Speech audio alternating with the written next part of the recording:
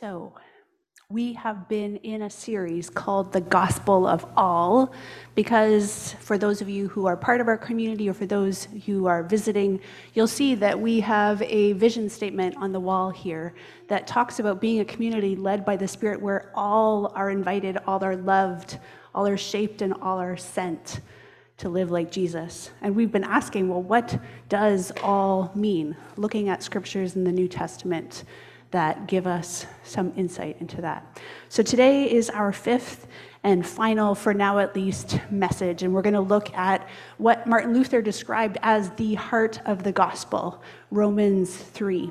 We're going to read 10 verses or 11 verses, verses 21 to 31. I already indicated it earlier at the beginning of the baptism. We will get into a little bit more depth. But I do recognize the time, so I will try to talk fast. Let us read Romans 3, 21 to 31. This is the word of the Lord. But, Paul is in the middle of his argument. But now, apart from the law, the righteousness of God has been made known, to which the law and the prophets testify. This righteousness is given through faith in Jesus Christ to all who believe. There is no difference between Jew and Gentile, for all have sinned and fall short of the glory of God, and all are justified freely by his grace through the redemption that came by Christ Jesus. God presented Christ as a sacrifice of atonement through the shedding of his blood to be received by faith. He did this to demonstrate his righteousness, because in his forbearance he had left the sins committed beforehand unpunished. He did it to demonstrate his righteousness at the present time, so as to be just and the one who justifies those who have faith in Jesus. Where then is boasting? It is excluded. Because of what law? The law that requires works? No, because of the law that requires faith. For we maintain that a person is justified by faith apart from the works of the law. Or is God the God of Jews only? Is he not the God of Gentiles too? Yes, of Gentiles too, since there is only one God, who will justify the circumcised by faith and the uncircumcised through the same faith. Do we then nullify the law by this faith? Not at all. Rather, we uphold the law. That last verse I'm not going to talk about very much, but just to give you some clue that when Paul says we're not justified by the law, that is true, but he goes on to talk about how the law does factor into the Christian life. And I encourage you or commend the whole book of Romans to your reading, because it is rich and dense, but very rich. And you may enjoy reading it in a translation that's even more contemporary than the New International Translation. So Romans is a long explanation of the gospel, and we are just looking at one little glimpse today. It's written by Paul to the churches, home churches, house churches in Rome. These churches, as you may have gathered from this passage, are made up of Jews and Gentiles, or anyone who's not Jewish. And it appears that there are conflicts, as there have been throughout the church in the first century, between Jews and Gentiles. Jews, you know, are the people that God chose through Abraham in the Old Testament, those who were given the law at Mount Sinai, those whom God has chosen to work out his plan of salvation. Gentiles, on the other hand, are those who have not received the law. They are those who have come to know about God and about Jesus through other means. The Jews are circumcised as the law required. Gentiles generally have not been circumcised and are unfamiliar with the law. So it seems as if in the Roman churches, Jews are calling out Gentiles for not following the law. Paul is saying, stop judging. Stop calling out these people for not following the law, because you yourselves are not following the law either. You are just as guilty as they are. Everyone, Paul says, has failed to live up to God's beautiful plan for his beautiful creation. So as he says in Romans 3:23, the problem is that all have sinned and have fallen short of the glory of God. God created human beings to live in right relationship with him, with themselves, with the unity and the diversity of human beings, and with the entire creation. And yet that continues to not be fulfilled by Jews and by Gentiles alike. This is the problem, Paul says. God is wholly righteous and just and loving, but people are not, no matter how hard they try to fulfill the law. Ultimately, he says, the real problem is that people have chosen not to trust God. They have chosen not to surrender to him in relationship.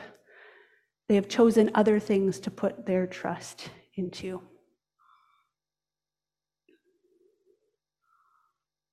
I said earlier in the service, and I hope that I don't need to convince you too hard, that like the Roman church, we also continue to struggle with sin. We continue to fall short of the glory of God. We fail to live up to the image-bearing relationship with God, with ourselves, with humanity, and with creation that God intended.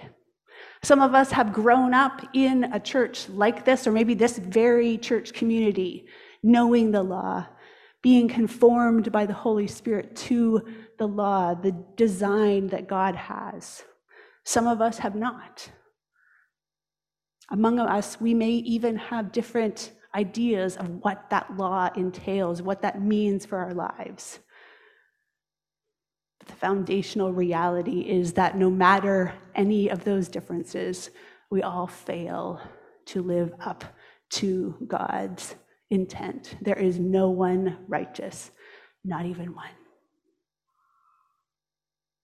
With Paul, we can give thanks on this Thanksgiving Day, that is not the end of the story.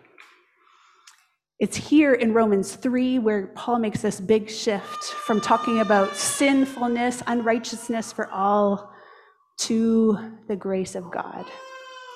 And so we read in Romans 3:24 that all are justified freely by God's grace through the redemption that came by Christ Jesus. We could spend a lot of time parsing out every line that Paul says in these very dense theological phrases. But let me just say these things. God ultimately sends someone who can keep the law, Jesus, who fully bears God's image. He is God, so he is in perfect relationship with God, the Godhead. He is, from what we can tell, in perfect relationship with himself. He knows who he is. He loves perfectly. He gives sacrificially. He is in perfect communion with others. And he also models a healthy, faithful way to live with the rest of creation. Jesus is the faithful Israelite. He is the Jew who offers God the faithful obedience which Israel should have offered, but didn't. So as Paul says, Jesus becomes God's righteousness. He is able to show holiness and justice, faithfulness perfectly. But he is also our righteousness. He takes the place of humanity to fulfill what God required, so that people, we too, can become righteous before God. That is that big word, justification. Jesus takes the place so that we can be in right relationship with God. We can begin to bear God's image well. Jesus redeems humanity. What is the response called for? In these verses, we see, or I guess I should say, in Romans, we see three responses. This passage focuses on faith. Paul says that God offers that redemption, that atonement, that justification when we have faith. Basically, when we trust that God has done what he said he's done, that he has sent Jesus to do the work for us. It doesn't mean trust in a list of doctrines, trust even enough to move a mountain. It means an acceptance that God actually does want to be in relationship with us and has sent Jesus to make that possible. The second thing that Paul says here is no boasting. He gets at that in the last paragraph that we read today.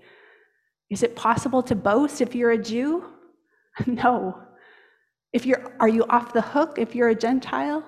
No. All are welcome in God's family through faith.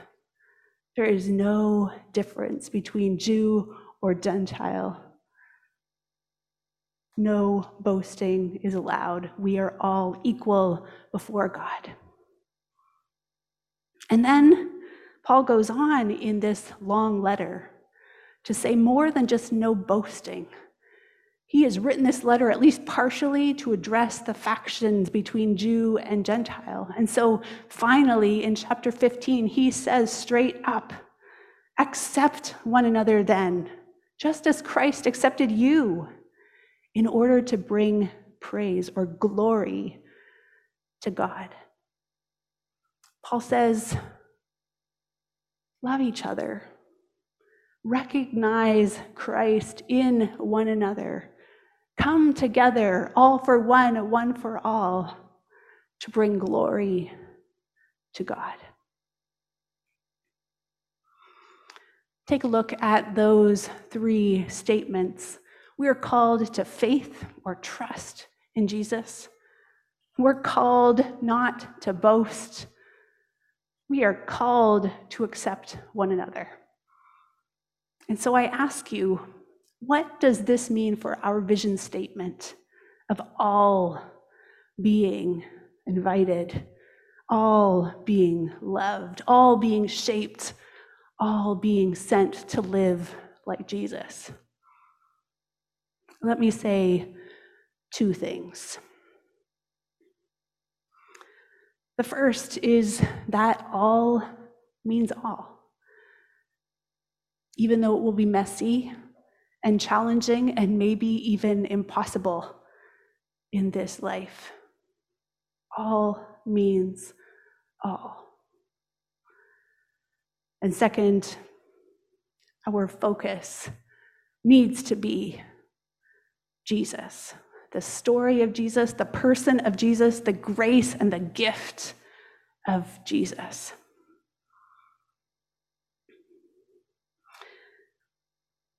So thinking about all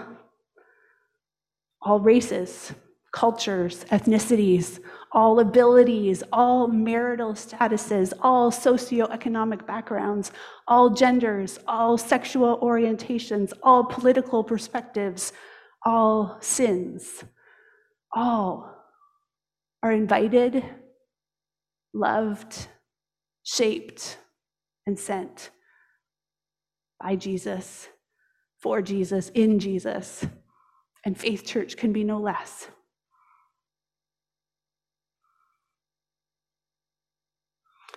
And then secondly, Jesus. He is the reason we are here, or that you are joining us in worshiping today. Jesus is the source of our hope. Jesus has redeemed us so that we can fully experience God's love. We can experience the relationship with God. And Jesus is our model for self-giving love. Last week, we observed National Truth and Reconciliation Day in Canada. This week, an unnamed second-generation survivor of residential schools wrote a blog on our denomination's Do Justice blog site.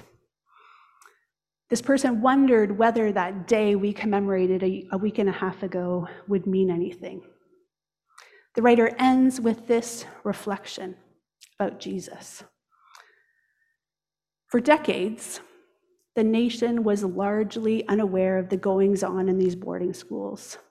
First Nations, Métis, and Inuit people bore the brunt of intergenerational trauma that was born out of the emotional, spiritual, physical, and mental abuse suffered by the children that attended these havens for death and disaster.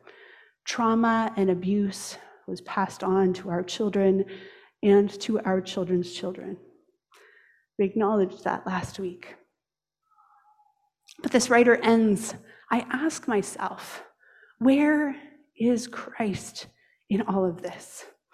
I silently wonder how my aunties managed to cling to Jesus after all the abuse they had suffered in his name. The answer lays in the fact that they came to know the real Jesus, the one that loves children, does not hinder, abuse, or neglect them. He reminds me, I will never leave you or forsake you when I am weary and want to turn away. Jesus, were you there when our people starved? Were you there when laws were made to beat my people down? Were you there when the bodies of children were buried and hidden away? In these moments, the writer says, Jesus reminds me that the Hebrews also lived in captivity, slavery, and murderous conditions for 500 years. He has heard our cries. He will set our people free. This writer, who has every reason to abandon the church, stays because of Jesus, because of who Jesus really is. Thank you, Jesus. May we be a place where Jesus is front and center. I have one more thing to say. Some of you are noticing that I mentioned sexual orientation in my list of alls. I haven't said much, if anything, about the LGBTQ community in this series. But I know that for many of you, this is the most pressing question. I personally have been doing a lot of reading and listening on this topic, and I know that's true for our leaders too. Some of you have said, all are invited, with anxiety. And some of you have said, all are invited, with hope. In the Christian Reformed Church, the denomination that we're a part of, leaders have been grappling with the biblical perspective on human sexuality for the last number of years. Last November, just under a year ago, a report was published that presents one position on the Bible's view of pornography, polyamory, singleness, premarital sex, homosexuality, gender identity. It's created a lot of conversations, often kind of below the surface, not on the platform. I've heard within the CRC many voices affirming that report, but I've also heard many voices asking whether there are other ways to view human sexuality that are also in accord with God's word, particularly about transgender experience and committed, monogamous, lifelong same-sex behavior. This week, I opened the most recent Christianity Today, and I happened upon an article by Greg Johnson. He's a gay pastor in the Presbyterian Church in the US.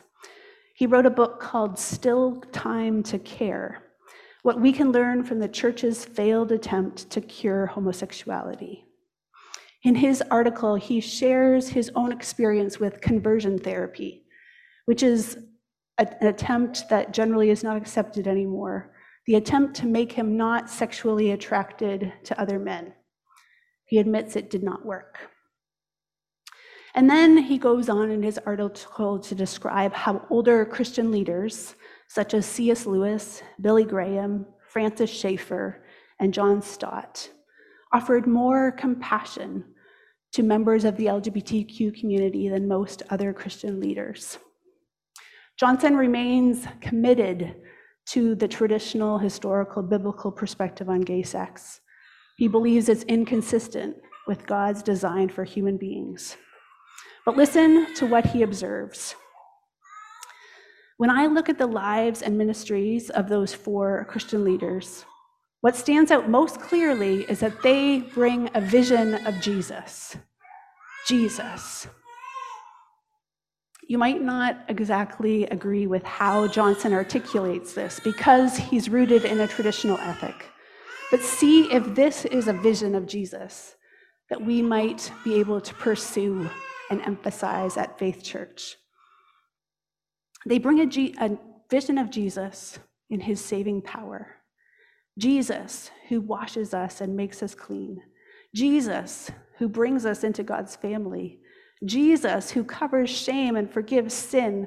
Jesus, who calls us by name. Jesus, who sees us all the way down and still wants to be in relationship with us. Jesus, who suffers with and for us. Jesus, who challenges us to live for his kingdom. Jesus, who gives us new life with all its joy. Jesus, who is that treasure in a field for which we sold everything. Jesus, who is that treasure that can never be taken from us.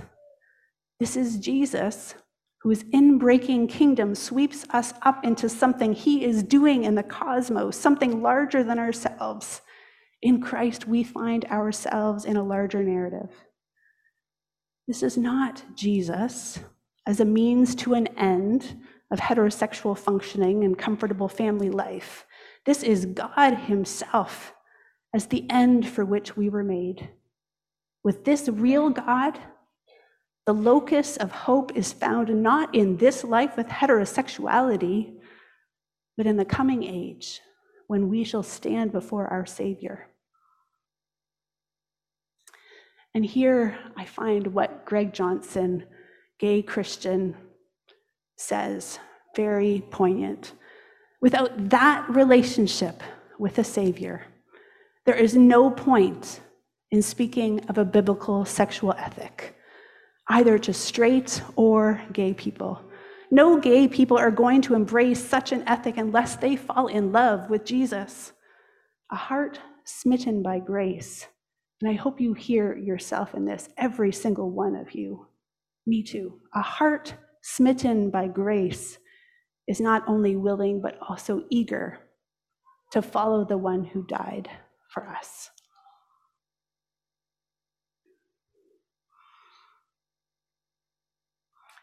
As I said, there are Christians within our denomination, within this congregation, who would differ with Johnson in what a Christ-centered sexual ethic might entail. But I pray that we don't disagree that the life of a Christian begins with Jesus. So let the Holy Spirit, I pray, make us a Jesus-centered space where all people, including our gay and trans fellow human beings, feel the invitation of Christ to rest in his grace, who experience the love and glory of God in our midst, who contribute to that love and glory, who grapple together with what God is saying and how the Spirit desires to lead and shape us, who work together in the name of Jesus for the restoration of creation, with Jesus proclaiming good news to the poor, proclaiming freedom to the prisoners, recovery of sight to the blind, setting the oppressed free, proclaiming the year of the Lord's favor.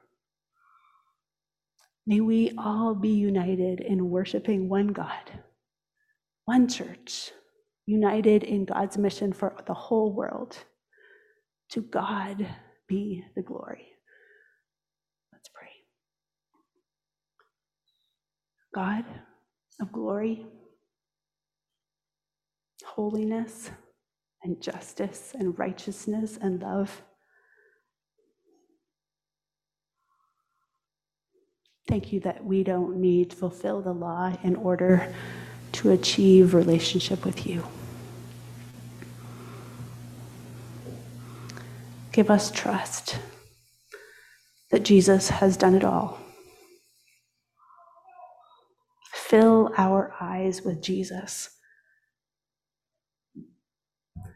and move us so by your grace that we become like Jesus to everyone we meet.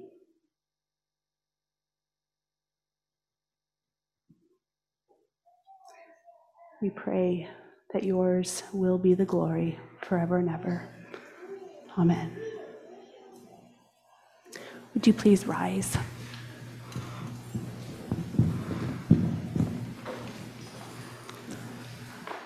Before we sing the doxology, I offer you these words of blessing. The Lord bless you and keep you. The Lord make his face shine upon you, be gracious to you. The Lord turn his face toward you and give you his peace. Amen.